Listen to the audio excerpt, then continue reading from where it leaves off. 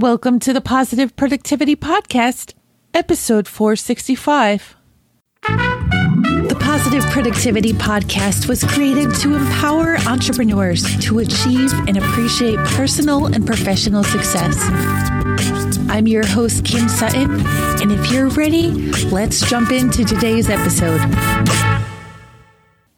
I have a hard stop in 20 minutes. I will never forget the first time I heard those words back in 2013. It was the first time I had ever heard the expression hard stop before, and I can remember thinking, what the heck is a hard stop? Now, the 5 years that have passed since then have reiterated that phrase over and over again. Hard stop, hard stop, hard stop, hard stop.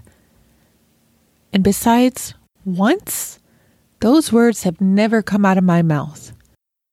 But they're about to. I recently got my butt kicked by my coaches because I had let a call that was scheduled to go for an hour and a half extend to 3 hours. I had a lot of other tasks that I needed to get done in that time, and nothing was completed.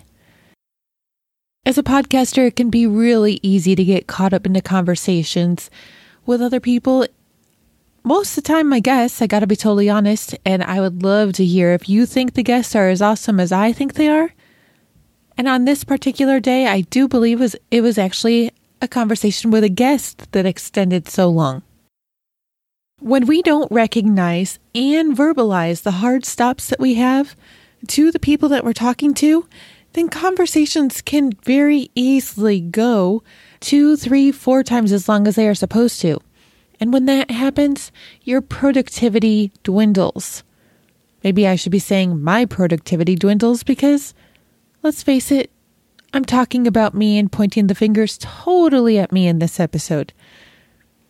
Earlier this week, I did use that phrase, I have a hard stop, and I was so proud of myself. It was the first time I had ever said it, and rather than feel bad when I did have to leave to hop on another call, I was proud of myself because I had already verbalized it, and I realized that I didn't need to feel bad. The other person knew it, I had told them well in advance, and I didn't have to make excuses at the end of our conversation. Point blank, I had to go. If you find yourself running short on time often, then I want you to consider the conversations that you are having with other people and whether or not you are respecting and protecting your own time. Start telling people that you have a hard stop and put a limit on your phone calls. I'm going to keep you accountable for doing this, and I hope you will do the same for me. If you have found value in this episode, I would love to hear your feedback at thekimsutton.com/pp465. But until the next episode, go forth and make it a positive and productive day. Thank you for tuning in to this episode of the Positive Productivity Podcast. When I'm not podcasting, I'm supporting 6 to 7 figure business coaches with their marketing automation and entrepreneurs like you through my coaching and mastermind programs. I want to invite you to visit thekimsutton.com to learn how I can help you take your business to the next level.